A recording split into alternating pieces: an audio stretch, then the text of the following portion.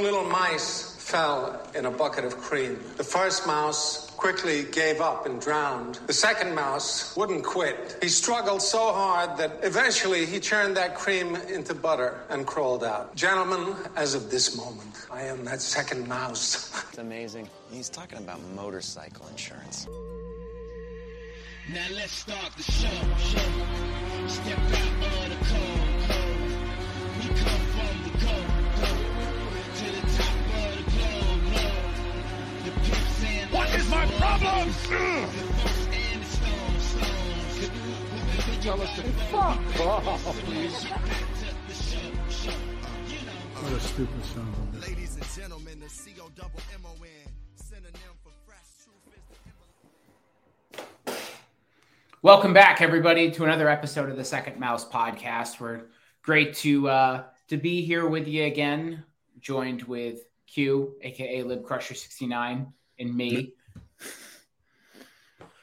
Gatto is currently being chased around a target at the moment. He couldn't talk a whole lot, but he sends his regards. Who knows? We might get another surprise visit from him, but we can never be too sure. We are recording a little bit later in the week. Cry more, you fucking clowns. That's just how life goes. Q, how's your week been? How was your Memorial Day? Memorial Day was good. Drink and be merry. Fireworks, America, MAGA. Let's go. All the good things. Yeah. How about yours? It was fun. It was a good time. Went to go see some friends in another state. We didn't get a Memorial Day video from Tom. Did not get a Memorial Day video. We're not in my backyard for that, but next year. Weather was not nearly as good this year compared to last year. So this is Joe Biden's America. Yeah, this is kind of the luck of the draw sometimes. Thanks a lot, Obama. So typically, we've talked about this plenty of times, but Memorial Day weekend is the kickoff to summer. Yeah. When you're at a Memorial Day party and you're like 9 beers deep, what's the food at that Memorial Day party that you go to immediately? Okay. So this is going to be controversial because I am like Mr. America, but sure. Hot dogs are disgusting. And if you I don't know who you are.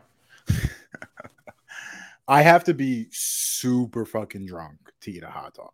Like it's like you're never, unless you're like giving me like a Chicago style dog where it's like a bunch of shit on there, like garden air, peppers, and like you gotta like jazz up for me to be able to even be interested in a hot dog.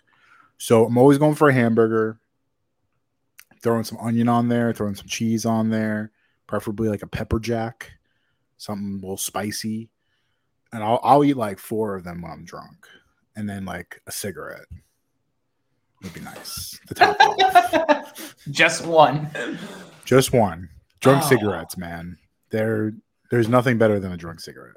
They hit significantly different than any other kind of any kind of stimulant out there by far. I quit smoking a bunch of years ago, and I have a rule that like I'm allowed to smoke when I'm drunk, because I don't really drink as much either anymore. So it's like kind of like it's like a nice little moment where it's like I'm having a couple beers, I'm feeling a little buzzed, and I'm like, I'm gonna have a cigarette. Yeah, totally. I'm with you on that one. What did you used to smoke, Tom? If you probably around the same time that you did. And I kind of have a similar rule to that as well, where, getting started the glassy eyes and you know when it's that time, because it's like you're just kind of starting to feel like you're the buzz kind of just starts kicking in. And you're like, ooh, you hit the threshold, and that's where you start like. If I had a dart right now, things would make a lot more sense. But I will say, though, if you haven't smoked in a long time and then you take like one pull off a cigarette that you bum from somebody, so it's about 45 seconds of like reorienting yourself to the entire world. We'll get back to the food in a second, but I want to point out that like some kid had a vape there. Mm-hmm. And he's like, hey, because I was like, oh, I really want a cigarette. He's like, oh, you can hit the vape if you want. And I was like, oh, yeah, sure. And my God, some of you need to chill with this vaping shit because the concentration, like I took like a tiny little and it felt like someone hit me with a shotgun in my throat. Like, my God, like you guys need to chill. Like it can't be safer than just smoking a cigarette once in a while. Like, can't No. And I know people that like smoke or vape regularly. Crazy. And I'm like, I can't imagine doing that like all of the time. And feeling I feel like you vape more too than you would smoke cigarettes. I feel like the high goes away way faster than with a cigarette. For sure. It doesn't last nearly as long because it's not like really in your bloodstream in the same way. It doesn't resonate the way like smoking a cigarette does. Yeah, because honestly, like if you ever watch, like, I mean, if you like see a smoker, like they'll smoke a cigarette, like not a lot of people chain smoke cigarettes, right? You can't do it, it's harsh.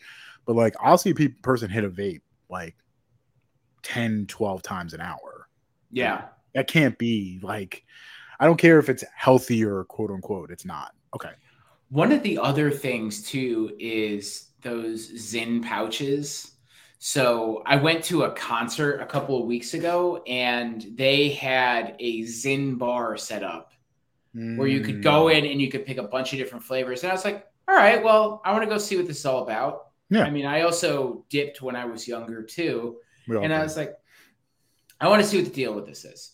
And I went in there and they're like, do you have any flavors you have in mind? I was like, flavors? There's like 2, isn't there? She's no, look at all these. And I was like, holy shit. That's crazy. If you're not careful, those will hit different too. And I know people that will just have one in the whole day. And I can't help. I don't know how healthy that is for you. But in some cases, I feel like Zyn is the chewing tobacco equivalent to vaping, where we don't know exactly what it does, but it might not be good. Do you have to spit with that? No, you don't. So it literally just rests in there and you're just like all day. Yep. Constant stream of nicotine into your blood. Yep. It's pretty nice. Yeah. So I don't know what the restrictions in New York State are currently. I doubt you can get them here. Probably. Yeah. I would imagine you probably can. What is called Zyn, you said? ZYN, yeah. ZYN. Because I'm interested if you could get him here. Because I know New York sometimes is like kind of weird with stuff like that. Yeah, I guess you could. They probably can't do all the flavors though, because that would like attract children. Yeah. All right, so we're getting back for a second. So I usually go for a hamburger, but what I do enjoy recently, and I've been making them more often, is like they make these Italian sausage patties. Okay.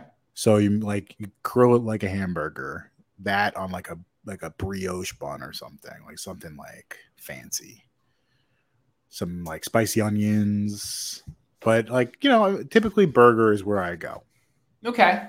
All right. I'm into that. And I like the idea about the Italian sausage patty because I feel like in some cases you can get them kind of uneven if you're cooking them as like a traditional sausage on the grill. So like one part of it will be hot and the other part will be cold or like lukewarm.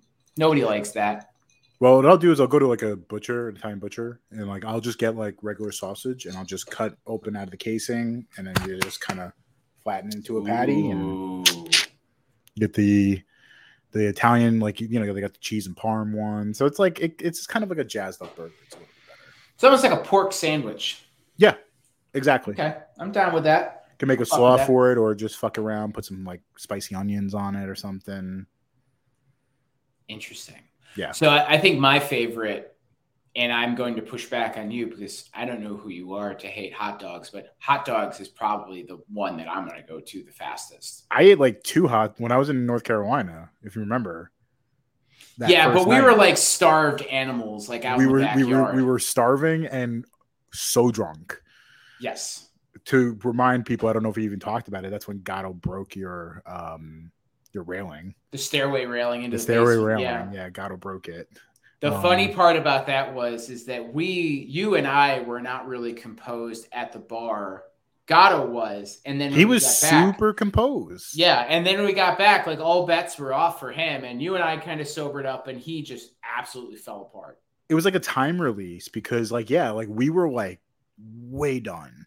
Mm-hmm. And then he was like looking at us like these fucking idiots, like these drunk assholes. And then, yeah, like once we got back, like you and I got weirdly sober and we were like perfectly fine. And like, he just fucking lost his shit. It was so funny.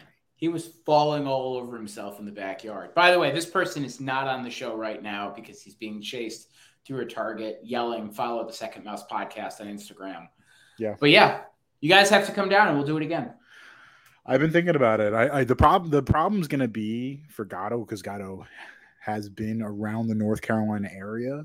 Getting him back there is going to be tough because he's not a fan. Yeah, but the Raleigh-Durham area is basically like the Warsaw of the Soviet Union. Yeah. And this is West Berlin down here. There's prosperity here and happiness, and people have things up there and no one has anything. So Tom. Yes. Hot dog. Okay. Yeah. Some people think it's sacrilege to put ketchup on it. People are strictly mustard. Where do you stand on that? I'm either way. And frankly, I can party without, I can have no condiments on it. Eat it straight up. All right. You're a sick fuck. Just well, sometimes you gotta make desperate decisions in times of desperate need. I will say though, what is a real game changer is putting pickles on your hot dog. Relish. Do relish? Yeah. Dill relish. In some cases, it's harder to find down here. In some cases, people are like, ew, you're putting that on there? I'm like, you put a pickle on your burger. This is the same thing. It's just somebody took the time to fucking dice this thing up. And it's got like pickle juice with it. So it's like, Tom, I can't believe you're out on these streets raw dogging hot dogs. I mean, at least I am not taking them off of the grill and eating them just a mouthful of meat. At least I have the class to put it in the dog. But I will say, like, worst comes to worst, and there's a plate of like room temperature hot dogs after a barbecue there. I'll take one. Keto style? Yeah. Just eating it? Yeah. Yeah. For me, like if I'm eating a hot dog, like it has to have like spicy onions. And like, you ever seen a Chicago style dog where they have like the pickled vegetables on there? Mm-hmm. Like, it's got to be like jazzed up. I cannot just eat a hot dog. It's like, I think you need to like explore the hot dog aisle of your local grocer. I've had Boar's Head. I've had Boar's Head, which is a amazing product. Sponsor of the show. Just kidding. Sponsor of the show. Just kidding. Aspiring sponsor, soon to be sponsor, maybe allegedly of the show, Boar's Head, which makes a quality product. Tom, we know this. Boar's Head makes a quality product. I've been to the top of the mountain plenty of times. It's not just made with quality ingredients, it's made with love. Shout out to the Bronkhorst family for everything. Even the Boar's Head hot dogs, I'm not super into. It's nothing to do with the quality of the ingredients for me. It's just the mechanism of like eating pig snout with, in a natural casing. Like for me, like even with sausage, like I won't really eat like a sausage and casing. I'll just always cut it out, ground it up, make it to a patty or something. Like I think it's the casing thing that kind of throws me off. Yeah, I could see that. So you're probably not going to be a big scrapple guy then. What's scrapple? It's kind of all of that shit, except the Amish made it. Ooh, was Amisher. I will say, though, it's not bad. It's just if you take like the insides of like a hot dog and just fry it. See, that actually might be better for me. Put it into a cube. I don't know. I'll have to look it up. Okay. But honestly, like if I'm drunk enough, like I'll eat 18 hot dogs and not think twice about it. Oh yeah. I'll go to the store and I will polish off that entire package of 12. No problems. So what were you drinking this weekend? Everything. So shout out to a former guest of the show, Tyler. Him and his wife or he got married a couple weeks ago. He has so much. Yeah, he has so much booze left over. So we went to our friend's house in Virginia, and he brought an entire fucking cooler of Coors Light, Bud Light, seltzer. You're drinking the woke beer, Tom? Well, it's the woke seltzer. It's different.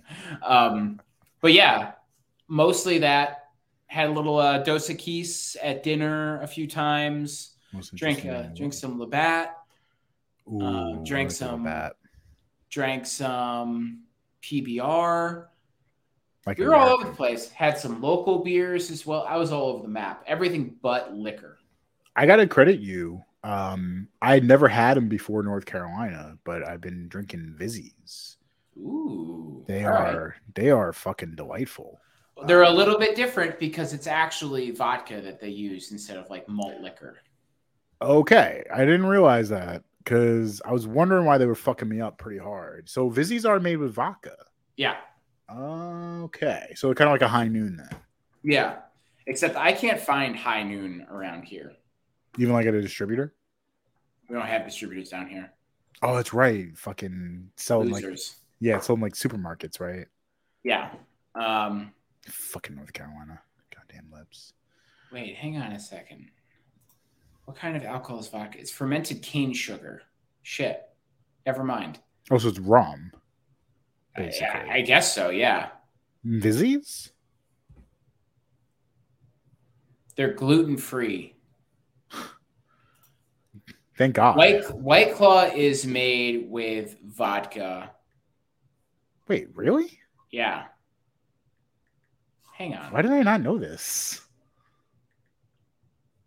The alcohol in Vizzy seltzer is not vodka. Instead, Vizzy hard seltzer, like many other hard seltzers, is fermented cane sugar. Okay. So I guess either their alcohol content is higher or them being gluten-free is helpful. But I agree with you. Like, I feel a little bit more fucked up, and I don't get that like gross like sweetness flavor. Yeah, because that's what White Claw, and there's some flavors of White Claw I don't like. Mm-hmm. But I think they had the blueberry pomegranate for Vizzy, which I love, the mango pineapple, the black cherry lime, the strawberry kiwi. I'm not even a big fan of strawberry or kiwi flavors, and like not bad. I will say too, there's like 2 beers that you can get at Charlotte FC games. One of them is a big thing of Coors Light or a like 24-ounce can of Vizzy lemonade. And you can get mighty cheesed on that Vizzy lemonade. There's a Topo. I found it in Target. A Topo Chico lemon seltzer. I've had that. Been at the top of that mountain. and I hate to admit this. So there was some tequila there at the party I was at, and I did not know this beforehand, but apparently Kendall Jenner has come out with a tequila. You know, every fucking person's come out with a tequila now, called 818 tequila. Mm-hmm. I'm not a big tequila person, but goddamn, that was good tequila. Interesting. So what's it taste like? It's just super smooth, and like, cause like for me, tequila is way too harsh.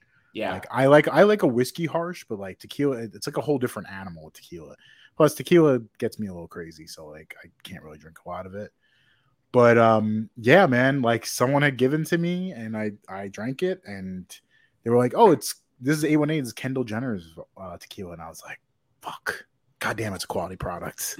I think that's the difference though, is like what you just said makes sense though, because in like Kendall Jenner might want to be focusing on like what is a good sipping tequila rather than like I'm doing a shot tequila or I'm mixing this into a margarita tequila. Yeah. That's kind of in the same way that like some whiskey or vodka or bourbon brands are like, this is a sipping drink, not like we're standing at the bar just plowing through shots of this. Yeah. So it's really good. I am not a tequila fan in any sense of the word. I can, if you were to open a bottle in your apartment right now, I could smell it from North Carolina. Like that's how much of a non-fan of tequila I am. A shot was handed to me. Like I wasn't seeking it out. Oh, so you're just holding it for somebody. I don't seek tequila out, man. because like it to me, like the only fights I've ever been in my life really are because of tequila. That's fair. So like I don't typically do it, but like it gets handed to you, you do it. And I was actually like, this is pretty fucking good. Like I like Patron. Like I can drink a Patron mixed drink and like that's nice. The silver Patron, Don Julio. Like I can drink a little Don Julio, but like this one was good. This one was I took a shot of it. It was really good. So give me if you were at a Memorial Day party and there was one drink that was there that you're like, absolutely not, get it the fuck away from me, what would it be? Typically tequila. Okay. Typically tequila, because I know how I am with it. I can't really I don't really control myself well on tequila. It's just I don't know. I again, there's some kind of switch that goes off with tequila with me. I don't typically drink it. Typically, also, I will stay away from like sangria. Ooh, like wine, like any type of like sangria drink, I don't fuck around with because it gives me like horrible heartburn.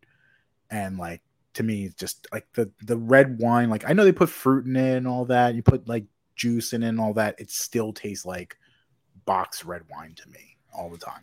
And you have a fucking tremendous hangover from it too. It's because awful. It's all sugar. Yeah, it's all sugar. Like I went to a brunch on Sunday and I was drinking mimosas, like because it was just the way that the brunch worked, and I was perfectly fine. Person I was with drank sangria and was throwing up later. So there you go. Jesus. Champagne and orange juice is never gonna hurt you. No. But sangria is a whole different animal. So yeah, it will beat you to death. Yeah. What's the drink that you're going to? Somebody has it like, ooh, yes, please. So a cousin's husband made this drink once and I've been obsessed with it ever since. So it's basically like a summertime. What you do is you take Tito's and you make it basically like an Arnold Palmer with it. So you do some iced tea, a little bit of lemonade, and then a little bit of Sprite. Tiny little bit, just a floater of Sprite. And goddamn, on a hot day, that is a refreshing drink. Another thing is like a dirty Corona. I like a dirty Corona, where you basically just take a sip out of the Corona, put a lime in there, you put some Bacardi Limon in there, and you basically just kind of switch it up a little bit. It's a nice little drink to get you fucked up, and it's perfect on a nice hot day. Love that for you. Yeah. How about you? Give me both of them. So you see something and you're like, get that shit away from me. I don't even want to smell it. I don't want to look at it. What is it? Rum, 100%. Rum Really? is the thing that I run for the hills from. Is it just the dark rum or light rum or just all encompassing rum? It's all encompassing. It's the whole fucking rum family. I run in fear from, and it's really because I drank way too much of it in college and it destroyed me. So that's gin for me. I used to love gin, and I can't stand the smell of it. Like if I smell Tanqueray, I will like. Well, as you know from Connor, who's our gin expert, like that can be that a lot of them are just shitty. No, because our resident host Gatto was super into gin for a while. He was super into gin for a while. Like he was like, I don't know what happened to him. He was like, everything was gin. And like he made me this really fancy drink with the bitters and like he put like the show into it. And I was like, this still tasted like shit. It is activating my gag reflex right now. Ugh, gross. So rum is that one for me, hands down, no questions asked. Doesn't matter how much Coke you put in there. Regardless. Yeah. I will say the drink that if it's at a party and I see it, I'm like, yeah, I'm into it. Miller High Life. You're living the high life. The champagne and beers, baby. Yeah, the champagne and beers. I love the glass clear bottle. Yeah. Nothing says summer like that glass bottle. We were drinking the High Life in North Carolina, weren't we? Before I spilled them all over that bar we went to. I was in awe. I think like you saw, it was like I was like a kid on Christmas when I was there because like they had the sign that's like 4 for $5 or something, $4 for $5. And I was like, that can't be right. Living the high life, baby. You just need to know which dive bars to go to Mm-hmm. in order for it to be fun. And Yeah. so Miller High Life is probably that one. If there's a party that has Labatt Blue or Labatt Blue Light there, definitely. How do you feel about Amstel Light? I'll fuck with Amstel. Absolutely. Yeah. I was in Amsterdam with Gatto, and they had Amsterdam on tap, right? Oh yeah. And like they had like the regular on tap, and I was like, this is just Amstel like heavy on tap. Watching the World Cup. Yeah. Amazing. I mean, that kind of beer is done really right. And I think I used to see Amstel a lot. I don't see it a ton anymore though, but yeah, it's kind of gone away. Like I've never seen the heavy out here. Like I don't think you can even really get it, but it's always Amstel Light. Mm-hmm. I will tell you though, the beer that I've been kind of obsessed with lately, that I've been drinking a fucking ton of, is Red Stripe. I love man. Red Stripe. I fucking love it. Oh yeah, I remember because there were a couple of times where I'd go up to Oswego over the summer because there were like big events that were there. Yeah, I come in with like a 12-pack of Red Stripe, and people were like, "Why are you drinking that?" I was like, "For starters, it's fucking delicious. It's amazing. And 2, the bottle is fucking awesome. The bottle's so fucking cool. And if you look at the alcohol content to it, it's basically like an iced beer. Yeah. I mean, so I think it's a small little. It's like about 5%. And it's like this like tiny little bottle. So it's like you're getting a pretty concentrated. The short, ugly, stubby bottle. Yeah. As they described it. It's a Jamaican lager, man. It's fucking great. It fucking rocks, dude. Yeah, I love it. I've been drinking that a lot lately. So yeah. So like Coors Banquet. Oh, I love a Coors Banquet. Yeah. Modelo. I've been drinking Modelo lately, like that. I'm pretty functional with beer. The only thing is I don't like IPAs. Yeah, I think I can certainly resonate with that thought. I loved IPAs when I was younger because I would always seek out the one that had like the higher alcohol content. And then I felt like really fuzzy afterwards, probably because I was just hammered after like 3 of those things. Yeah. But anytime I go to like a brewery now or a bar, I look for like, what's a lager? What's a Pilsner? Is there a Kolsch there? Like those are the ones that I gravitate towards. If I see an IPA on there, I'm like, I like a wheat beer. Can't have too many of them, but I like a wheat beer. Yeah. I feel it's just like a kind of a purified form of an IPA. Same kind of like consistency when you look at the glass. But I don't know. I mean, I think I've moved past that phase of like, what is the wonkiest shit you can put into a beer? It's just skunky. It's because I had this conversation with a friend of mine, and he's like, I don't do that shit anymore because I want to be able to drink a beer that will last like the whole day if I need to. I don't want something that if I have 2 of them after an hour, I'm already feeling all fucked. I feel like you ate a 3-course meal. Yeah. Yeah. Yeah, it's just skunky and like it just leaves a bad taste in my mouth, honestly. So like for me, like I love like a Pilsner. Pilsner is always good. Anything like that is always is like a German beer. I love a German beer, something like that. That's what I like. I can suck down about a zillion fucking Kolsch beer all the time. I can't pronounce it. It's Thursday. It's almost Friday. Shout out to the Friday Beers guys. They always repost our stuff too. And if you want to see that in person, you can follow our Instagram. We always got something going on Thursday. For sure. Absolutely. I can't pronounce it, but there's a German beer that I love from Munich, French Canard. And it's got like a fucking, looks like a fryer on it. Like, I don't know if I'll send a picture of it to you. I don't know if you ever had it. It's so fucking good, and I can get it pretty easily through like a beer distributor, but like you're not gonna find it really anywhere else. Let me send the picture to you. This shit, man, like it's just a fucking delightful beer. Fresh Caner Hefe Wisp. Well, I can't. I don't speak German. Oh, I've seen that before. Yeah, that shit is fucking great. Okay. Interesting. Yeah, like a Hefeweizen, something like that. It's can't go wrong. All right, great. So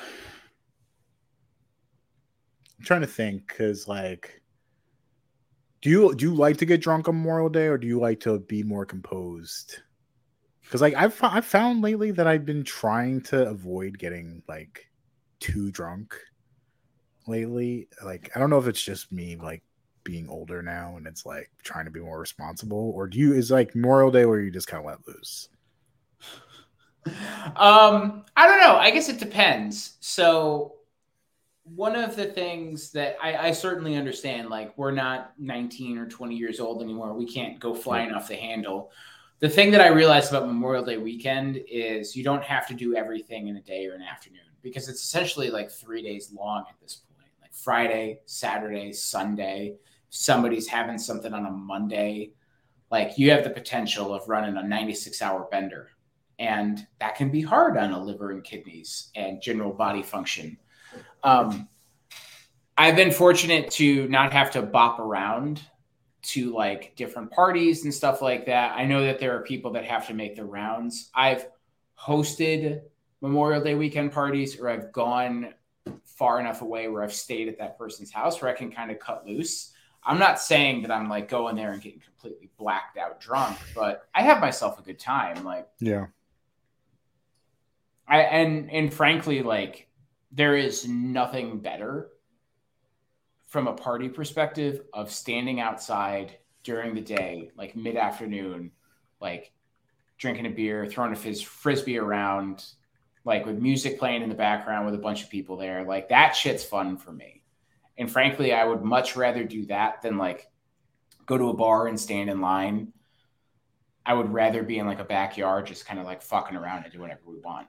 So that's definitely the thing that has changed for me over the like years that I've gotten older, is that I have gravitated a lot less towards bars, and like for me going to like a backyard party, like that's more my speed now because it's more relaxing. It's like I'm not looking to like, and also like I can drink what I want. I don't have to wait online for anything. Like, it's like, I don't know. I think that's just like getting older. That's just where I'm at right now. But like, yeah, I mean, we have friends now that either have like backyards or we have friends that you're able to do that shit with. And honestly, in some cases, like going to a bar at like 9 o'clock at night is not a good idea for me because I can't even wait 20 minutes to wait at a restaurant. Like when they say it's gonna be a 35-minute wait, I'm like, no, there's too many options around here. Thanks. Yeah, no, it's stupid. I'm not queuing up for the fucking bread line here. If it's a 30-minute wait and there's no bar here that I can sit at, I'm gonna go find another place. Yeah, no, it's like, yeah, especially nowadays, like 20-30 minutes, like no way, never. Yeah. So I mean, all that to be said. And I think, too, just it's the start of the summer. I want to be outside. Yeah. I want to be in the sun. Yep. I feel like things can get so bogged down when you go to a bar or you're drinking inside of somebody's house. Like, things can get real slow versus being outside. Everyone wants to be outside. I don't know if it was this way for you all. I'm sure it was because you all live in fucking New York. But the winter and spring felt very long this year. It's very cold and very wet. So I want to be outside doing shit, going nuts. Last night here it was 47 degrees at night. Yeah, no one likes that. Which is, I mean, I do because like I don't know how you are as a sleeper, but like for me, I need it cold to sleep. Like, yeah, I can do that. I can turn the air conditioning down. I don't need it to be fucking 47 degrees in June. I haven't even installed my air conditioner yet because Fucking sociopath. Because it's been fucking like 60 degrees here every single day, and it's been like at night it's been like 45 degrees. So it's like it's been cool. So it's one of those things. Like today is like the hottest it's been in a while. It got to like 78. So, but like even like the rest of this week, like it's low 50s, high 40s at night. It's like I don't know. Yeah. Gross. I mean, it's gonna happen soon because it's fucking June, but like It's only a matter of time. yeah, no, it definitely is. It's just that it hasn't happened yet, so I don't know. Well, I'm rooting for you. And I know it's going to be, as soon as it does, it's going to be hot and muggy and Sticky. gross. It's going to be fantastic for you all. Oh God, it's like fucking swamp, that swamp ass season coming up. Ugh. So Tom, television has just taken a huge loss. Both Succession and Barry. You have not watched Barry yet, so I'll kind of touch upon that. Mhm. But Succession has ended. I know you were fully pilled on Succession like I was. The ending was, I would say, widely regarded as a overall success, and I think like a lot of people loved it. There were some detractors who didn't really like where it went. How did you feel about how it ended? Were you able to predict where it was going to go? Obviously, this will be spoilers for anybody who's listening, so if you haven't watched yet, tune off. Yeah. I think the final season was very well done.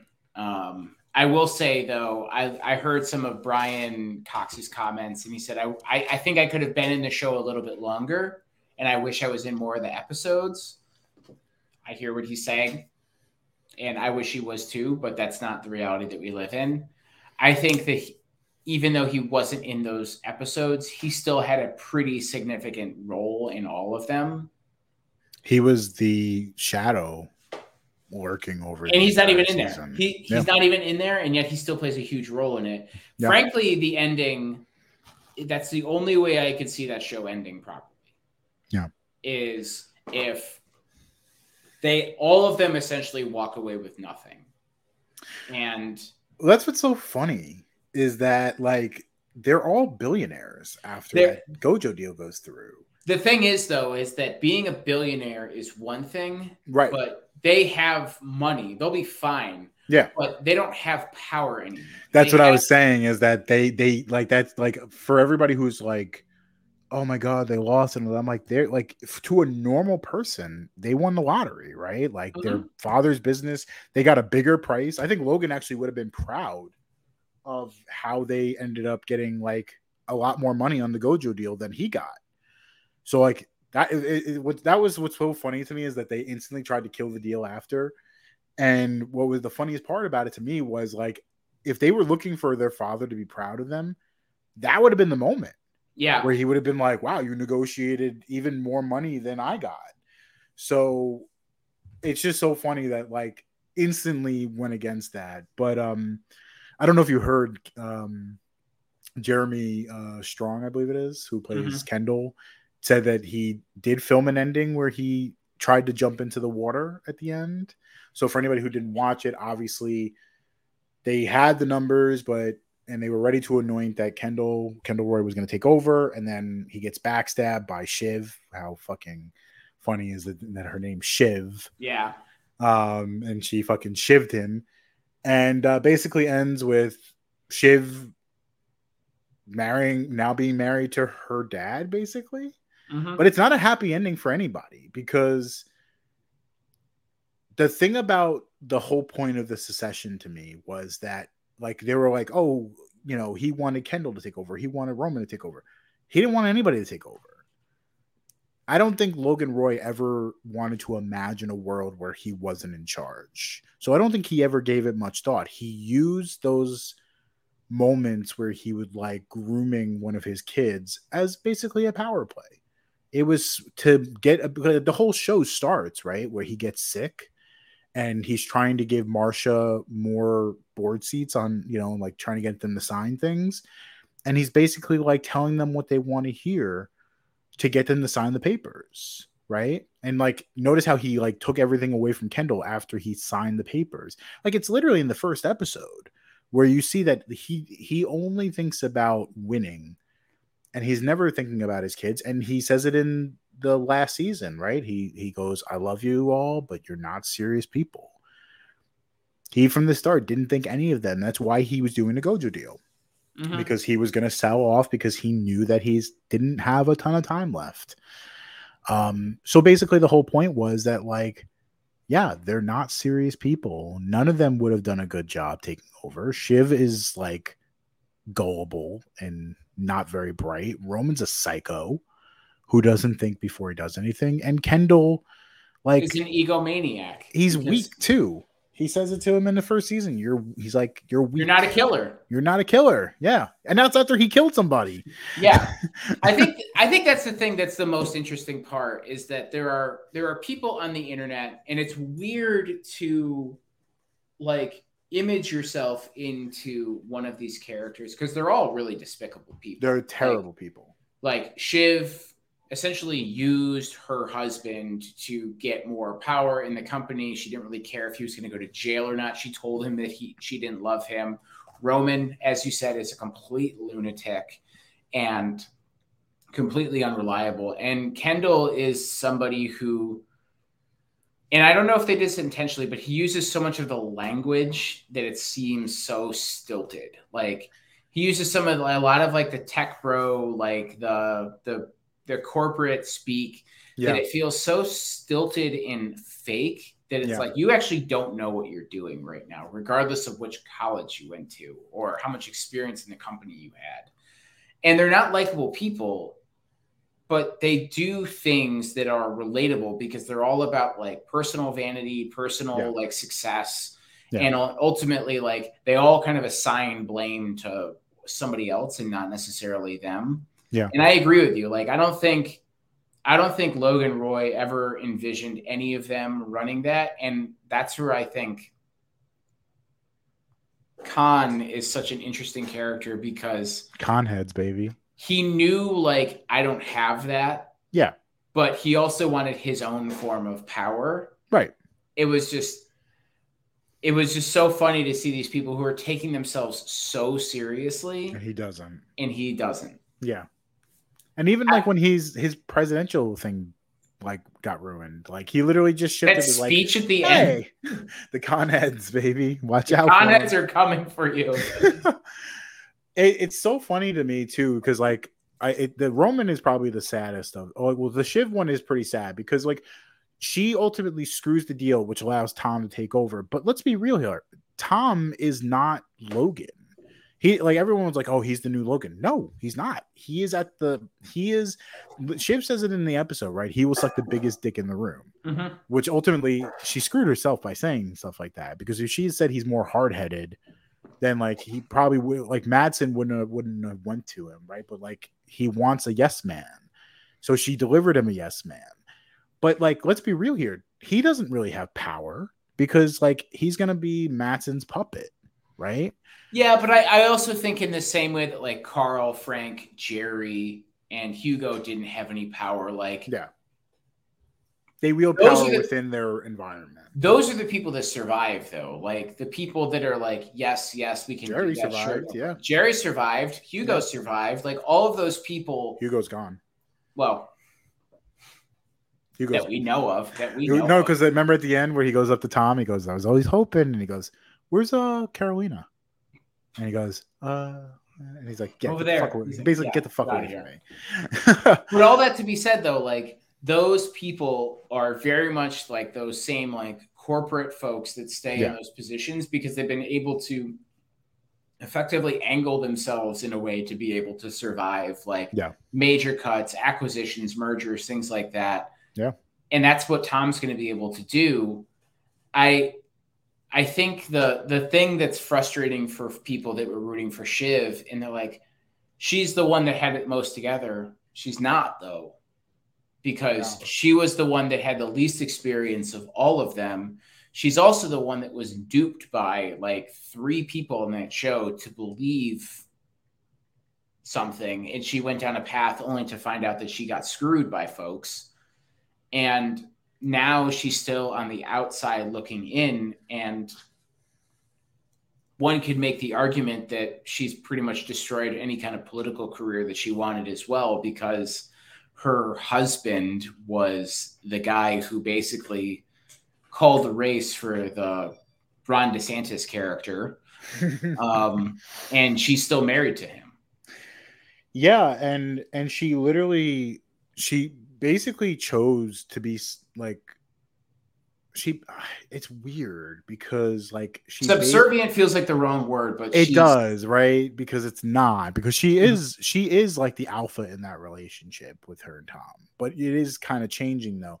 But it's a very sad ending for them, because you saw it with their, like, where he's like the hand, like they don't even like hold hands. They're not even clasping hands. It's like basically on top of each other. They basically are just like, yep, the cycle's going to become the same thing, right? That child's going to grow up in a house with an executive for a father who's going to be like, even though Tom is different in personality, he's going to become Logan-ish in his like brute way of doing things, because that's just the nature of business, right? It's the cycle of trauma goes on. And a detached mother, because she's not going to be in love with Tom, which she's not. He would, and ultimately she's going to be bitter. She's going to be bitter that it's not her. She ultimately gave up power, right? Because like Kendall was going to take over and she was going to be in charge of ATN. He was literally going to give her ATN, and then Roman was going to get socials, and like literally tossed away like running a News Corp and shaping it in her liberal image, because she is a liberal. She gave that up because she hated Kendall so much. Yeah. And didn't want to see him get the top spot. She was so slanted by that. And Roman, too, to a certain extent. I feel bad for Roman because he only knows love through pain. And you saw it even where it looks like it's an embrace and he's basically opening up his cut. And it's like, it's just kind of like, it's kind of just how Roman has always been treated. It's with the state, maybe that's the way he is the way he is. It's because ultimately he's never really had compassion or love, and it's always been through either coercion, either verbal coercion or physical coercion. Yeah, so. I thought that scene was really, really powerful, particularly at that point of the episode.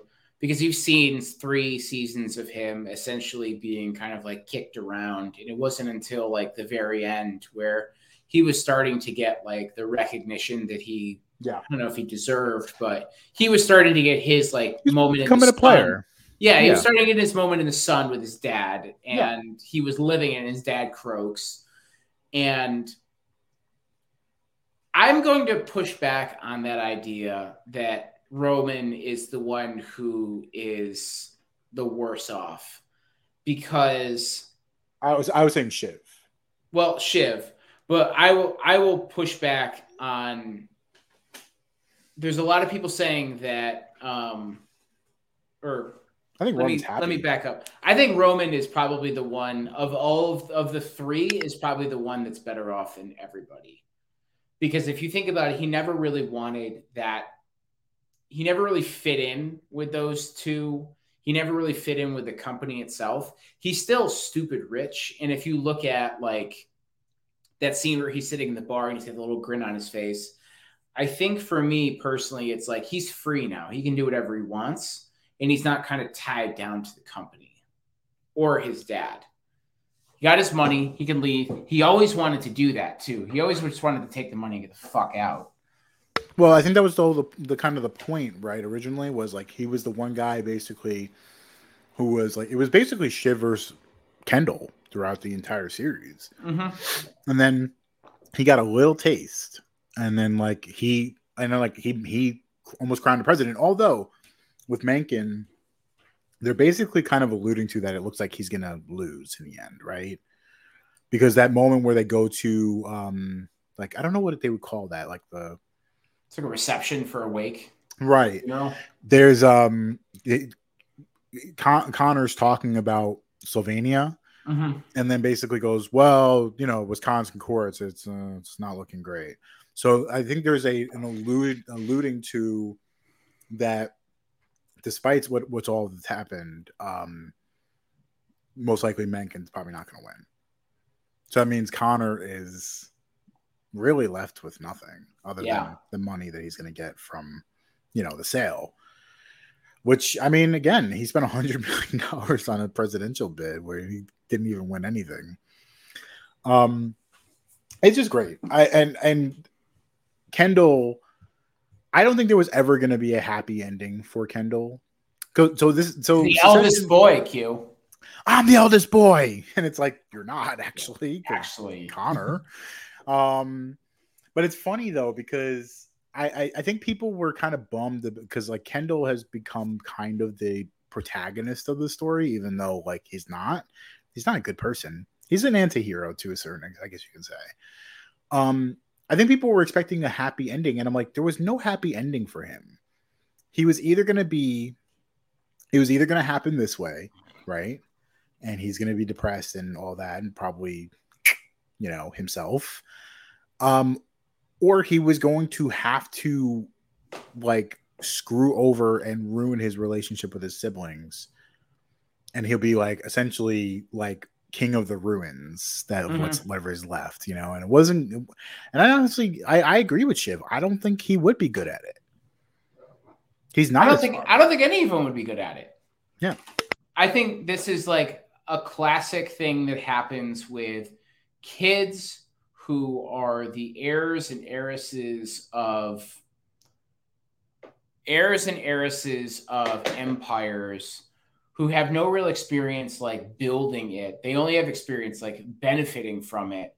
And they're paralyzed by fear because they're comparing everything that they're going to do with what the previous person has done.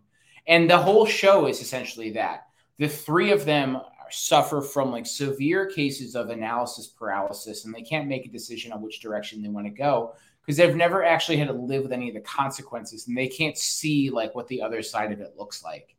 And for me, I mean, I think I was really interested to see what was going to happen if Logan Roy had lived and that Gojo deal had gone through. What would happen to those three and what the relationship dynamic those three would have with Logan. We didn't get that, and that's fine. I'm not mad at that. But I'm wondering, though, Q, if you had to pick a winner of the show, who would it be? So, like, if I had it my way, or like, if just based on what I saw, based on what you saw, who won the game? Greg Egg. Come on, baby. It's Greggy. Okay. It's Gregors, baby. Disgusting brothers. Come on. This man, he literally was working in the parks. He was wearing like an outfit, like a Disney suit. And he got fired because he was smoking weed in his car. And he threw up on the kids. Only to like just be, he's like a fucking, like kept hanging around. And finally, him and Tom became very friendly with each other. And lo and behold, he eventually just sticks around enough. And I think actually the smartest thing he did was trying to make a deal with Kendall, because at the end, obviously he screws over Tom. He didn't know he was screwing Tom over though, because Tom didn't tell him it's going to be me taking over. I don't think he would have done anything. I think he was worried that they were still in flux with each other. Like they weren't going to make it. So he took that opportunity to like secure himself. But him and Tom get into a shoving match. But then they end up. Tom's got no reason to keep him. Right. What is the reason? He doesn't do anything good. He's not like a specialty at anything. Why does Tom keep him? Because they're disgusting brothers, right? They have that bond. And ultimately, I don't think Tom has any friends either. And I think he sees Greg as a friend. Right. But I also think Tom kind of respected that Greg went for it, that he saw an opportunity and he fucking took it. So like, I think at the end, he's kind of like, you fucking piece of, he says you're a piece of shit, but he's like, but I got you. Sticker on his he got the sticker. Oh, come on. I want a Disgusting Brothers show. Come on. I have another person that you might not be expecting. Okay, let me take a guess. So, person that I won't be expecting, it can't be any of the kids. It could be a staff member, but I feel like Jerry is too obvious that for me in this situation. So it'd have to be somebody kind of on the outskirts. Are you going to say Willa? Yeah. Okay. Willa is definitely the winner in my eyes because she effectively was like nothing in season 1, married essentially an heir of a billionaire. Was she not a call girl? She was, yeah. Okay. But in the grand scheme of things, she was a nobody for them. I love Willa. She's great. I love her. Yeah. But if all things remain constant and Mencken ends up being president, she gets her father-in-law's house, a bunch of new shit in it, and she ships her husband, who she kind of likes, off to the other side of the world. And she's going to stay in New York City. And I think she said something about like an art exhibit or something, or like, I forgot what she was said. Going to be in a play in like 8 months. That's what it she was. needed to be around New York City. Yeah, she was a playwright, right? Like that was her whole thing, was she wanted to write a play, right? Yeah. So yeah, Willa did pretty well for herself. And I like her and Connor together because like it is kind of an acknowledgement. Connor is not stupid. There's no false illusions that he like thinks that like she's in love with him or anything. Like he knows the deal. Like, yeah, you're with me because of money and security, but like we're a good team together. So it's like, I'm okay with it. So I kind of like their dynamic together. And I always thought Connor was like the purest of them all. Obviously, he's like you said, he realized he didn't have it in him and he didn't even bother. Yeah. He just was like, but also going back to Logan for a second, because you mentioned the dynamic of Logan. I always thought Logan was selling because he was also smart enough to realize when he was out of touch. And I think he realized that the way that Waystar was going, there was no way that he was going to be able to be the guy to drag them into the 21st century. And he thought Gojo was, and it's just, he kept saying, it's just the right time. And I think that is probably the shrewdest thing about Logan, is that like, as much as he fucking wins, I fucking win, every single time, he also knows when to fold. Yeah. And these kids, like, again, you said, like, they have these delusions of grandeur that they're going to be the ones to bring Waystar into the 21st century when a lot of their ideas are just bullshit. Like, Roman didn't have any ideas. Shiv didn't have any ideas. Kendall did. Like, he had to deal with, what was that company in the first season with Lawrence? I know who you're talking about. I can't remember the name of it, though. By the way, I love the fact that they brought him back. They mentioned, I was like, if fucking Lawrence wins out in the end, it's gonna be so perfect. Actually, I actually would have loved that.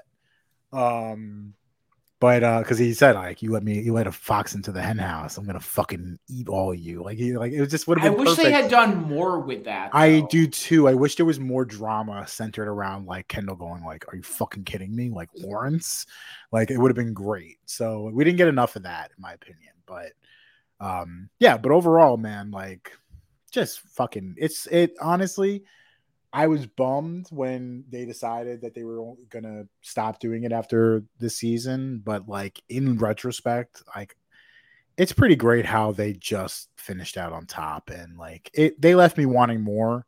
And too many shows, even shows I loved, weren't able to pull that off. Like it's always a season too late, and it's like, oh, probably shouldn't have. The ending doesn't hit the same. This was like perfect. I want another 2 seasons out of this. Yeah. Well, it's funny that you mentioned that because as soon as the show ended, all of the corporate bros and the AI goons on Twitter, David Sachs and his shit squad alike, were like, we need more seasons of Succession. What we can do is, because the technology is so strong now, we'll have ChatGPT write the dialogue and we'll create deep fakes of all the people and we'll have this show keep going. And I'm like, guys, you saying all of this just means that the show ended at a perfect time. None of you are creative to think about this stuff, and none of you are smart enough to understand that a good thing ending does not make it a bad thing. And I think The problem now is that we're so overwhelmed by shows that last for so unnecessarily long that we lose interest, that we're almost upset when one ends before its time. I agree with you. Like, it probably could have gone on a little bit longer. Should it have? No. Definitely another season, for sure. Like, you could have kept Logan alive towards the end and then pushed everything into next year, to the next season. But, like, I actually disagree with Brian Cox. I actually was glad they killed Logan off early, because when number one, it's arguably one of the most shocking deaths ever. Mm-hmm. Like, literally the episode before, he's doing the Rupert Murdoch thing where he's on the papers in the newsroom, hyping the crew up, and like, just like life, right? Death is unexpected. It's not this grand spectacle. It's he died in a fucking bathroom a week after giving this like dropped his phone in the toilet. Dropped his phone in the toilet, and it's like you're expecting him to go out like a fucking soldier, like a lion, like he's gonna have a heart attack in his office, screaming, giving a fucking speech, "Fuck all you, fuck off," and then he's gonna grab his chest and go down, and he's gonna be in the hospital for a day or two and then die. No, he died in the fucking bathroom. Mm-hmm. All that for what? For him to die on a fucking plane with Tom Wambsgans holding his fucking hand. And like the way they did it, they don't show his body. So you're instantly thinking like, is he fucking playing them? Like, is this a work? Like, and then instantly you realize like, no, he's fucking dead. Nah, he's dead. Fucking dead. That's it. Just like that. No signs of it, just sudden, quick. And now what the fuck is going to happen? And it was just beautiful. And honestly, like I was like, that's early, but I'm like, now we have like 6 or 7 episodes for the fallout. Instead of jamming it into 2 episodes, like you get to see how like this is the whole point. The show is called Succession, right? Like it's literally talking about what's going to happen when Logan Roy dies, and like now you're seeing it. So it's kind of perfect. Yeah, and I think people need to realize too that the name of the show pretty much tells the entire plot, and him dying in like the 3rd or 4th episode of the season starts the succession process. And that's effectively, it starts the crisis and the story arc. Yeah. And I don't know how the rest of that season would have gone had he not died, because you now put the kids in a position where they have to speak for the company when they were not on good terms. And anything that, like, if they got back together, it would have felt very like, you know, the script writes this in so the plot can happen. Yeah. And I think that it was good that, you know, Brian Cox died. He did not die, but Logan Roy died in the show. But Logan Roy's character lived on through all of them, in all of the conversations were essentially directly or indirectly focused on what would Logan Roy do in this situation. And you could see how each person would respond and why none of them are really him. And we also got to kind of see them go through the grieving process as the show went on. Literally the shock and awe and the grieving after he died, the stabilizing, and like, we need to figure out what we're going to do with the company right after. And then basically negotiating, trying to get the deal done, trying to get the best deal for the shareholders and to maintain control of the company. And then basically like, no, we want to save the legacy, like literally going through this whole like lengthy process. But like that, we needed that though, because can you imagine if he died like before the series finale? Like it would have been fucking terrible, where you're trying to jam like 10 hours worth of shit into an hour. And that was like with Game of Thrones. My biggest problem with Game of Thrones was they didn't allow it to flesh out naturally. Mm-hmm. They didn't give it enough time to breathe. And everything felt fucking rushed. Like, let's hurry up. This felt like we got time to really kind of like see where it was going. And like, honestly, I was so fucking thrilled with episode 9. I was like, there's no way the series is going to end badly. I'm like, there's no way. Like, there's nothing that can happen in episode 10 that was going to be that. Yeah. I had no idea what he was talking about. Yeah, because if they had done it the traditional like Game of Thrones way, what would have happened was, as we'd lose out and all the character interactions that would have happened between them, the Yeah. Gojo team, that I don't remember Alexander Skarsgård's Mattson, between Mattson and Shiv, that dynamic would have been lost. which I forever. love, by the way, is that like you knew he was fucking her the entire time. But I love how Mattson says to Tom's face, like, I feel like she wants to fuck me.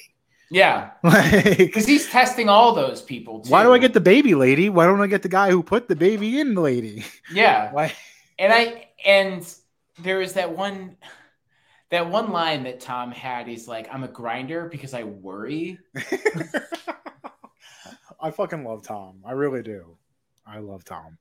Yeah. I think he is one that really was able to kind of like grow into that character from the guy who was just like Shiv's boyfriend to the guy that was willing to go to jail for Logan Roy, didn't. And then the guy who takes his chicken off his plate and Yeah. puts it in front of him. That was the bravest thing anyone's ever did to Logan, by the way. Yeah. Stabbed Shiv in the back at the end of season 3. Season 3. And then essentially gets rewarded for all of that work. Yeah. And is now the CEO. And again, like, I'm sure that David Sachs season 9 created AI fucking hellscape that they put together is essentially going to be like the same show like 3 times in a row. Yeah. And I don't think that's actually going to happen, but I'm pretty sure there would be some copyright issues with that. yeah, but there are guys who are on the internet and they have a podcast and they think they can do anything. Yeah, it's true. They have a little emoji by their name that says All In. So that's the name of their show. Stupid fucks. Any final thoughts on Succession? No, just I'm sad. To touch on Barry, I know you haven't watched Barry yet, but again, another show that ended literally the same week as Succession, season 4. Again, another show that I think its best season was this one. It was weird. Like if you watch season 1 of Barry and then you watch season 4, it is a completely different show. But Bill Hader directed every episode of this one. He's fucking amazing. The character growth, the things that they go through, the way it ended was perfect. It was exactly kind of what I was hoping for. Really sad, man, because like 2 great shows coming to an end. I'm looking for something new to clasp onto to get excited about, because Succession was one of those shows that I was always looking forward to. So, well, I mean, there was, in the eyes of some, there's a 3rd show that ended too. What's that? Ted Lasso. Oh God. I will say the first season of that show was excellent. This is Ted Lasso to me. I would agree with that. Just jingling keys in front of your face for like, I have a dog here and it just woke up because of that. I would agree with you though. Like, I think the first season was really, really good in the sense that I've never watched it. Watch the first season, but I think the first season touches on a lot of things like hope and teamwork and things like that, things that resonate with everybody. And I think it was like a genuinely charming show. And then seasons 2, 3, and 4, essentially nothing happened. And that's the really frustrating part, is that it turned into like a boardwalk empire where each episode of a season was essentially building for the next episode, but nothing would happen. Basically lost as well. Yeah. And it was frustrating after a while. Like, I know there were people that were like super invested in it. And I also know people that were not invested in it at all and were really frustrated by it. But this is kind of what happens when you build an entire character and story off a 2.5-minute skit for the 2012 like World Cup. Yeah, I didn't even know this. It's a Bill Lawrence show. For anybody who doesn't know who Bill Lawrence is, if you've ever watched Scrubs, like that's kind of his claim to fame. One of my favorite shows, and he came out with the show Shrinking on Apple with Jason Segel and Harrison Ford. I have not watched yet, but I've heard good things about. I love Bill Lawrence, so like that's interesting. Not surprising though. Apparently, because of Shrinking, he was not really involved in the later seasons. So if you like season 1, it's most likely because Bill Lawrence. And I think Jason Sudeikis took more of a hands-on approach with these remaining seasons. So I think that's why it's kind of suffered. Yeah, and it's a lot of dialogue for nothing that actually happens, and everything that does happens off screen.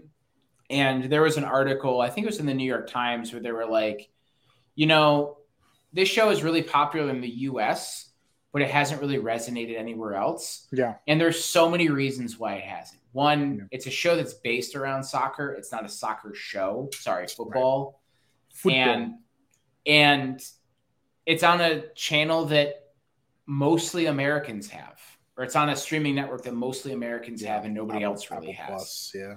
And it's just really interesting to see, like, well, why isn't the show caught on? Like, it's in the same way that, like, nobody looks at the show Frasier and says, like, this is how America operates. Frasier Crane. I'm listening. Scrambled eggs. They're calling again. But yeah, I mean, it's that kind of mentality that people are like, well, why isn't the show caught on? It's like, because it's basically American jokes. Yeah. That English people are saying. Yeah. And it's not it's not funny for them. And it's like, hey, here are all these sites in Europe that, most people don't see, and no one gives a fuck. It's very niche. And I also like, I don't like sports movies or like TV shows in which like they win off of like believing in each other. Mm-hmm. Like I find that to be very stupid, and like I haven't watched it. It's a little juvenile too, right? So it's like I feel like because all I saw was it's like apparently that's a big theme of the show is like a piece of paper saying believe. Like I guess like like even though I'm a fucking American football coach, like I can teach you these principles that'll help you win, and it's like, come on, man. That's not how anything works in the real world. Like Ted Lasso would go winless in a season and like be laughed out of the country, right? It would never happen. Like, and like I'm all for like slapstick shows, but like it just seems stupid. It just seems, like you said, very juvenile and very kind of boring. Yeah, and I think the frustrating part is like it's a lot of effort and energy for that team to be just average. Right. And like they make a big hype about how these guys believe in each other and how they need to work as a team. And typically you see like that process play out where everyone starts to get better and the team is more competitive, but they're not. They're just like a run of the mill team. And that's fine for like a season or so. But after a while, there needs to be a conclusion. Like, are they going to get better or are they going to get worse? Because 4 seasons of being very mediocre but likable is a very American thing. If you watch like any kind of like European football or like the Premier League, like those motherfuckers are getting fired like after a year. Yeah. And like winning coaches, like in the NFL, it happens too. Yeah. Where like, these guys, like they win, coach of the, like basketball, especially if you're paying attention to basketball, like it's cutthroat, man. Doc Rivers gets fired every other season after like taking his team deep into the playoffs. Who was the Toronto Raptors coach that won Coach of the Year and got fired in the same year? Dwayne Casey. Yes, him. Yeah. The Suns coach, Marty Williams, I think his name is? Monty Williams. He every year they're making the playoffs and he gets fired, so it's just funny to me. Yeah, so I'm sure that show resonated with some people, and there are people that are like die-hard Ted Lasso fans, and we watched the first 3 seasons, and midway through this one, I was like, I don't really care anymore because it's like an hour that nothing happens, and frankly, it's an hour-long episode. Yeah, it's too long. That should be like a half an hour show. It might be a half hour, but it felt like an hour because there's nothing happens in that show. There's jokes and shit. Like, it's funny, but it's not funny enough to keep me coming back over and over and over again. Yeah. It never seemed that way either, honestly. I never really got good vibe. I like Jason Sudeikis plenty. I like him, but like it just never seemed like a show that I was like super into, honestly. I agree. I'm with you on that one. You okay over there? Yeah.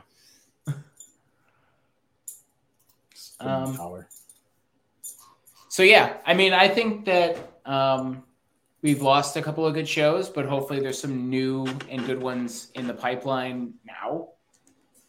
I'm not going to lie with you. I'm kind of debating on whether I want to cancel my Netflix subscription out of spite because I don't share my password, but the fact that I can't, I'm not. That is something that's so weird to me because they keep doing it and then they keep pulling back on it and basically saying like, "Oh, that was just a joke," or like it wasn't. Well, no, it's not real. And then it's like they keep saying that like, "Oh, it's gonna happen," and then they pull back and then they say it's gonna happen. So it's like it's been constant like BS with that. I don't think anybody's going to follow suit either because it seems like it's like, what is your problem ultimately? Maybe stop like spending so much unnecessary money on shows that are not good, and like maybe have a better process if you're worried about profits, which Netflix doesn't make anyway. Netflix doesn't make profits anyway. Yeah. So it's just weird to me that like they're taking this like giant stand on this, and it's going to be so hard to police because ultimately that means you can't take your Roku device and like go to, like if you take it to like another, like if you move, like it's like, how does that work? Because it's going to be on a different IP address. It's going to be on a different location. There's so many factors that go into this. Like if you travel, like I know some people who like travel a lot for work. They'll bring like a Fire Stick with them, or they bring their Roku with them, like a Roku stick. And like when they're in a hotel at night, they'll plug it in and they'll use to be able to watch stuff, before they go to bed. How's that going to work? Yeah, I was curious about that because for the last like 5 or 6 hotels that I've stayed in for work, they've all been smart TVs and they've all had Netflix loaded on there. Yeah, which is nice. But if I live in North Carolina and I go to like Boston or Atlanta, I can't watch it there because it's like, nuh-uh. You have another one that's in Charlotte. Yeah. Can't do it. So, and again, like they also want to have commercials on Netflix too. And now the restriction on the passwords. And again, like I don't share my password because I don't remember it. But if I wanted to share it with like a family member or something like that, like I really don't see what the fucking harm in all of this is. It's not really hurting. If anything, it's just more eyeballs on the screen. And then, that's what I've said for a long time is that ultimately they are only hurting themselves by doing this. And they're the only streaming platform that's like having this conversation right now. I haven't heard anything from like Hulu or Amazon or like even Apple or any of the other ones. Like no one has made this complaint. Yeah. And it's like, this is like a war you're fighting against yourself right now. I assume that they're all waiting to see how this goes. And so far, I think they're all just like, I don't want any problems with this because like you guys are taking a lot of shit over this. So that's my guess is that they're waiting to see if it actually works before they implement it. But like most of them are probably looking at this and going, it's not worth the fucking headache. Yeah. I'm with you on that one. And again, like, frankly, a lot of the stuff that Netflix has put out the last couple of years has not been good anyway. So a couple of bad content with like bad ideas, you're gonna have more people leaving. And they have Stranger Things, which is ending anyway. Yeah. What else do they have? Which takes 1.5 years for them to make. It's gonna be longer now with the writer's strike. Yeah. So like, what else do they have? Frankly, I don't know. They have a bunch of like international shows that I don't watch because I'm an American. Yeah. I need things read to me slowly.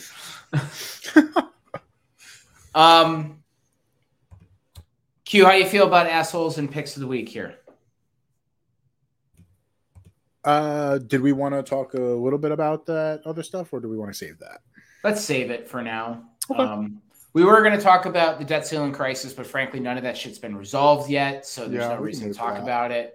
It's only a matter of time before like Dianne Feinstein is like, what are we voting on again? So let's just take a pause in that. If it gets passed, we can talk about it. If it's not, nice knowing you. The nukes will go off. Dogs and cats living together, mass hysteria.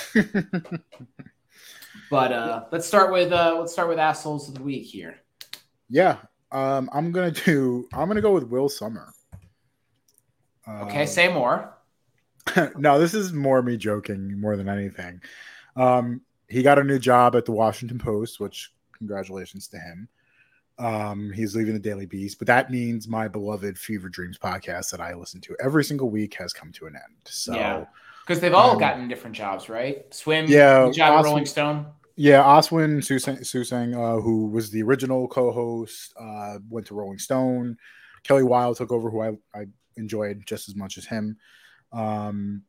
I think she's still going to be at the Daily Beast, but like, yeah, the show is not going to continue. So I'm very sad by that, but obviously it's more in jest. But I'm really sad to see it go. So, but obviously, if you're getting a new job, it's something different. Yeah, love that show. By the way, every article that Will Summer put together for the Daily Beast was hysterical. He's a automatic follow on Twitter too, because the shit that he's able to find on the internet, the people that are willing to talk with him is truly phenomenal. And he's on the QAnon Anonymous podcast a bunch of times. Every time he's on is fucking hysterical. It's always a banger. Yeah. I really want to read his book that he came out with. Is it called Trust the Plan? Trust the Plan. Yeah, I have the audiobook for it. I've been listening to it. It's really good. It's good? Yeah, it's really good. Okay, that might be a pick of the week in a couple of weeks from now. So you got to keep us updated on that. It was a former pick of the week for me. So. Oh, juicy. All right. Juicy. My assholes of the week, I'm saying plural, are 3 baseball players, Anthony Bass, Trevor Williams, and Clayton Kershaw. And the reason why all 3 of these goons are my assholes of the week is because they've all taken really weird stances against like Pride Month and LGBT Awareness Month. Trevor Williams is a pitcher for the Pittsburgh Pirates, and he's effectively a fucking nobody. Put out this long diatribe on Twitter about like how baseball teams are not being inclusive to people who are Catholic or Christian. It's like, yes, the largest religious sect in the United States is the most oppressed. Got it. Anthony Bass had his wife on a plane. His kids were making a fucking mess, and the airline staff made his wife pick up the popcorn off the floor. He went off a long Twitter bitch moan fest about it and ended up having to apologize for that as well. And then he made a whole comment about, again, inclusivity and how like Christians are not being included. And then Clayton Kershaw made a whole fucking big stink about like Christianity is not being represented. Keep in mind, like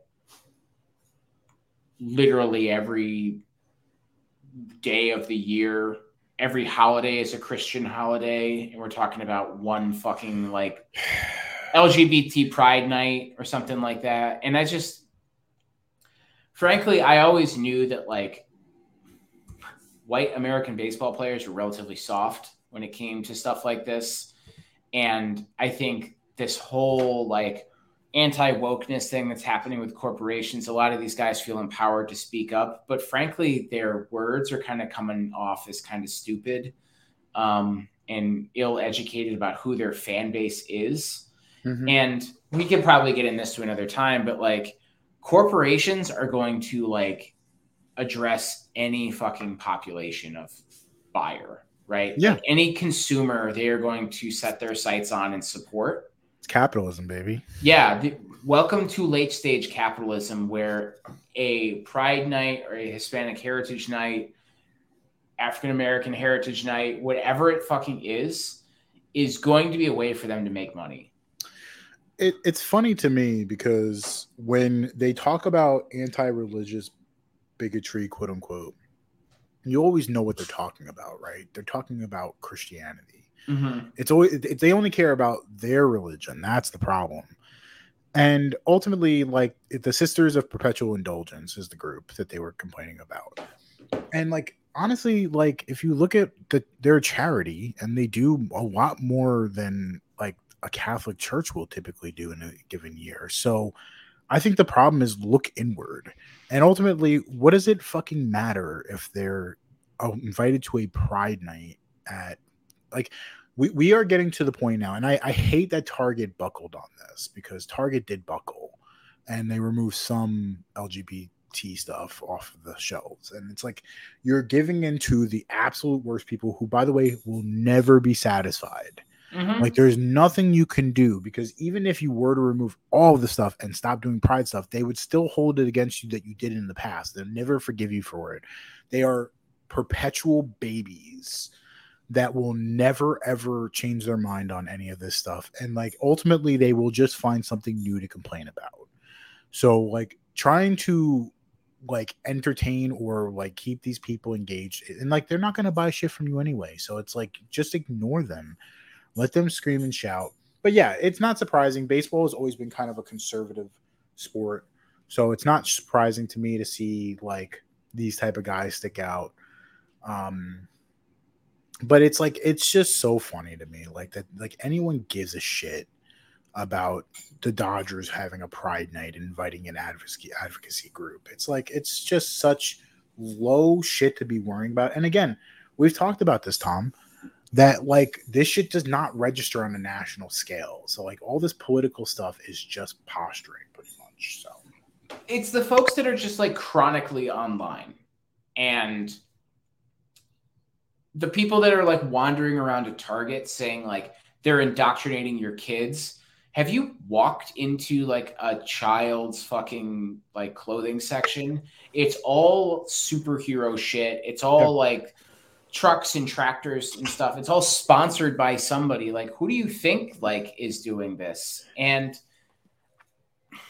to them, anything gender neutral colored is woke. Yeah, it is. So like a pink shirt for a boy is like, it's woke. And it's like, well, maybe you don't have to buy it. Don't buy it. Yeah. I think that's the, like, where are these folks going to shop at this point? That's my question. I want to know, like, at the end of June, because apparently Walmart has gone woke too, so Arkansas is fucked. And I don't unnecessarily understand, like, what's the end game here? And people are like, well, we got to make sure that our corporations are not politicized. Like, motherfucker, have you looked at their corporate donations page on their website? Or have you looked at, like, which politicians are being paid? Keep in mind, Disney was donating to both Ron DeSantis and his Democratic challenger. They were donating to Republican candidates and Democratic challengers. It wasn't just one person that they were donating to. And it's just, I think it's something, again, to be outraged about without really understanding the nuance of it. And like, ultimately, these are fucking corporations. They're going to do whatever they want. They're not publicly owned entities. They don't have to listen to you. Target is taking a little bit of a dip right now, but guess what? People are still going to fucking show up there because it's probably the best big box store in the country at the moment. I saw a very funny thing on Twitter. I don't remember who it was, but it was a sharing a link that Budweiser or Anheuser-Busch stock has taken a bit of a tumble recently, which is natural because the bad publicity, all that caused by these people. But again, just like Nike, it's going to rebound. People will, you know, forgive and whatever. Who gives a shit? You're still drinking Bud Light if it's cheap. But it's funny because like somebody was like, oh, the new best-selling beer is Modelo. And they're like, I'm going to drink Modelo from now on. Tom, do you know who Modelo is owned by? The same people that own Bud Light or Budweiser. Yeah, InBev. And then they're like, I'm just going to drink Coors. And it's like, some people are showing like pictures of like Pride Night or Pride Month for Coors and all that. And it's like, bro, they understand that it's capitalism, right? You are marketing to everyone, right? Everyone is a perspective. Michael Jordan, Republicans buy shoes too, right? Well, guess what? Trans people drink beer too. So it's like at the end of the day, gay people, they like to drink just as much as straight people do. So guess what? They're going to market to them. Yeah. Gay people like to shop. They like to buy cars. If you care about things like this, you have way too much fucking time on your hand. Read a book. Doesn't have to be a history book. Just read a book. Go outside. Go outside. Go the fuck outside. Actually, you know what? Please don't, because I'm outside. I don't want to have to talk to you. They're two, in the words of Kendall Roy, they're two online and they've lost context. Exactly. Thank you. Perfect.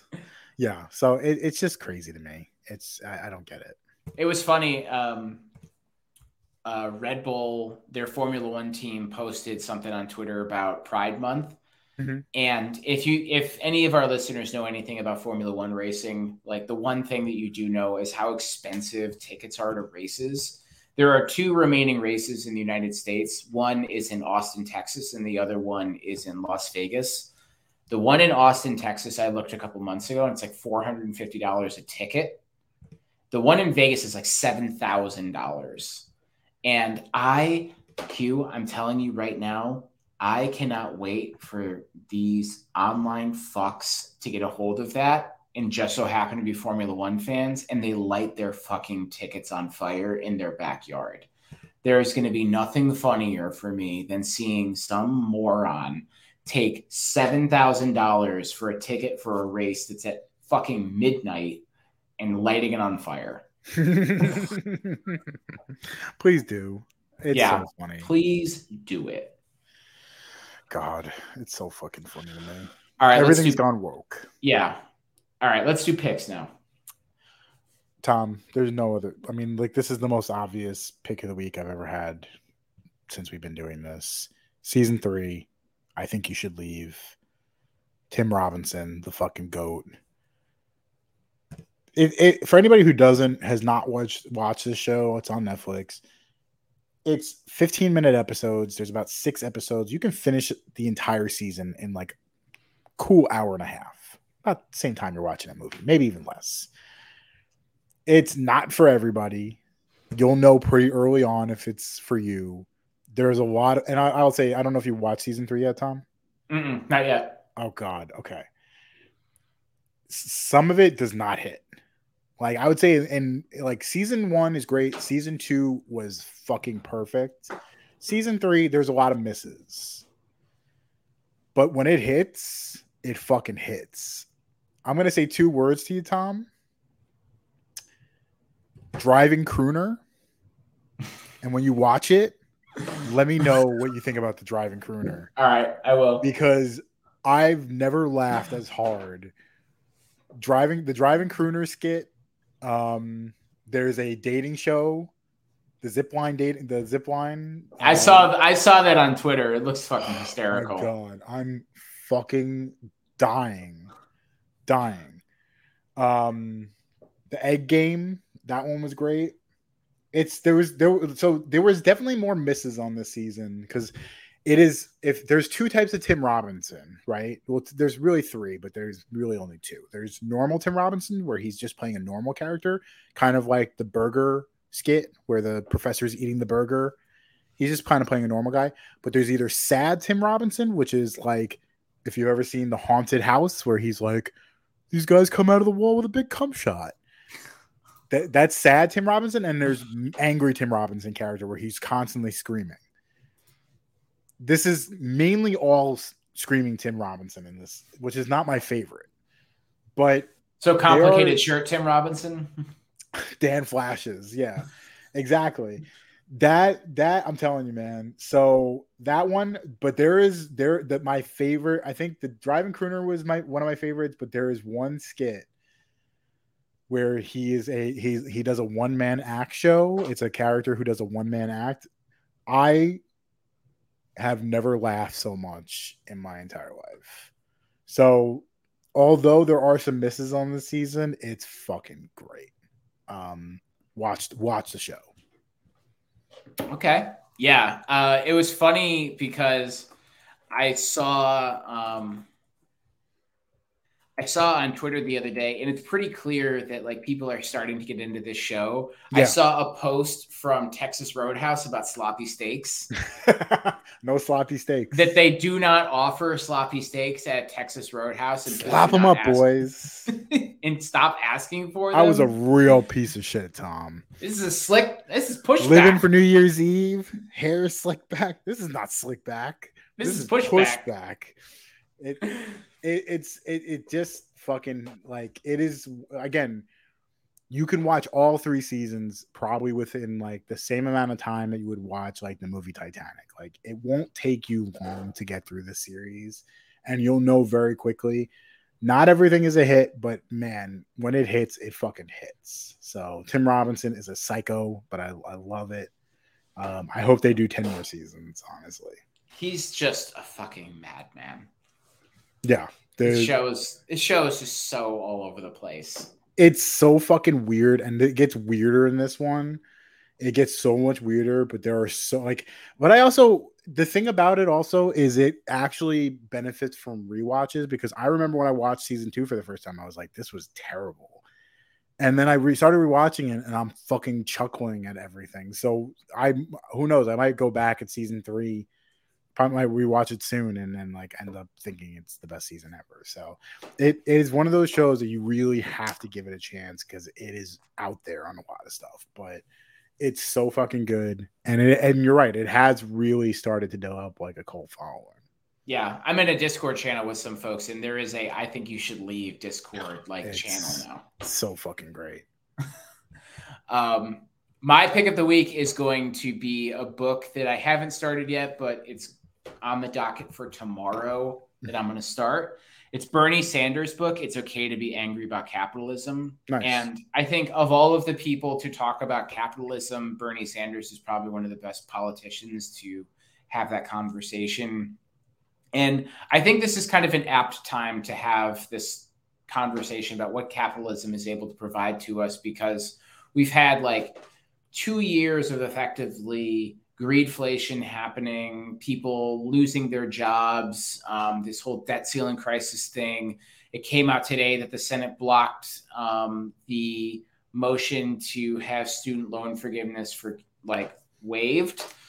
And like, what's the end game here when it comes to like American people? And I think this is I haven't read this yet, but I will provide updates next week. I think this is a good opportunity for folks to start asking the questions of what is the most important thing we should be asking our political representatives or even our presidential candidates for 2024. Like, is fighting the war on woke the most important thing, or is making sure that we're all living in a country where we're able to be successful and it's not we're living one debt ceiling crisis from one to the other? We're not living through like inflation that's and an economy that's being intentionally slowed down in a really inefficient way to do it. Again, it's the title of it is It's Okay to Be Angry About Capitalism. Bernie Sanders, senator from Vermont, is the writer. Give it a listen, give it a read. I'm excited for it. One of the best things that Bernie Sanders has done, honestly, has chipped away at the Sigma grind set way of doing things in this country, in that I think a lot of people were poisoned by Ronald Reagan and this idea that like asking anything of the government to help you is like, it's like you're weak and you're dumb. Like, it's been kind of the mindset of like, no, you pull yourself up by your bootstraps. And then you realize like that's all kind of bullshit anyway. And that like even the people who say that are like hiding a secret privileged life, that like, oh, they got a rich uncle, or they're, you know, come from parents that were like tenured professors at Yale, you know. So like I think he's done a nice job at kind of showing people that it's okay to be like asking like, no, your government works for you. You should be asking for these things. You should be demanding these things. And the game is rigged. It's been rigged forever. And this is just getting equal footing, not even like asking for anything special. So like, it's just basic necessities that like, yeah, no, this is an obvious. You should be getting this, like healthcare. Why are we treating it like a profit business? We should be treating it like we treat police and firefighters. Like, it's subsidized through your taxes. It's free at the point of sale. It's obviously not free, right? But like, it's free at the point of sale, to where like on the back end it's paid for, right? But like, you're not shelling out money to pay for this, right? It's stupid. It's antiquated. No one else does it except for us. I think he's done a nice job at kind of putting everybody in the mindset of like, no, you can hope for better, right? Like it is a continuation of like FDR's, New Deal approach way in doing politics. Yeah. And ultimately it's like the new form of the American dream where we just want to be able to live in a world where work one job, be able to afford a house, have kids. Like, I mean, for people that are afraid of the birth rate in this country, maybe ask yourself, are people not having kids because they're scared that they can't afford it? Yeah. I mean, I read a statistic that said the average child costs $20,000 in this country, and that's the average. I mean, just the hospital bill alone. Oh, yeah. For like having a baby in a hospital. Like and you could work for a company that doesn't give you any like maternal or like maternity leave or paternity leave, any kind of like family leave. You get like maybe 6 weeks off that's unpaid and you have to kind of prepare for it. And I agree with you. Like you have guys like Mark Wayne Mullins in Oklahoma who's like bitching and moaning about like labor unions and people who don't want to work anymore. Motherfucker had like a $700,000 PPP loan and like got that shit got waived. No problem. Yep. It's worth $75 million. Like shut the fuck up. Like, and I mean, again, just think about inflation, man. It's inflation is just as simple with inflation. The pricing, it's not like wages have not gone up with inflation, right? So like what people were like the cost of dollars compared to what they were making and what things cost, like a house, like, like paying college tuition. People used to be able to work part-time at a fucking McDonald's and pay for their tuition. Now, like you'd have to work 120 hours a week to be able to even come close to affording a basic college tuition. Yeah. So like it's not feasible. It doesn't work. And we have been getting screwed. And then you have enough people telling you like pull yourself up by your bootstraps when even if you do, you're still not going to make it. Mm-hmm. So yeah, I didn't know that came out. I will definitely dig into that. Yeah. If you have Spotify, it's free on there. I don't. I have Apple Music because I'm not a fucking barbarian like you. What a nerd. Look at this loser over here. This guy has Spotify. We love our Apple Music, folks. We love it. Well, that does it for us here at the Second Mouse Podcast. Thank you all for tuning in for this brief episode, but hopefully lively episode on all things related to television and politics. We are your temporary hosts, Q and Tom. Gatto will hopefully be back if he ever is able to return from the dungeon that he's living in. Tune in next week. Do us a favor, give us a like and subscribe on all the major streaming platforms. Tell your friends that we're doing this. We'll be here all summer, and we'll see you next week, folks. Bye. Bye. Okay, let's get me a rhythm.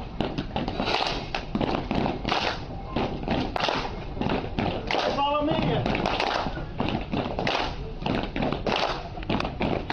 We are Walmart. And then he says, and I'm not kidding you, he goes, now clap. Please clap. Just clap for that, you stupid bastard. I need applause to live.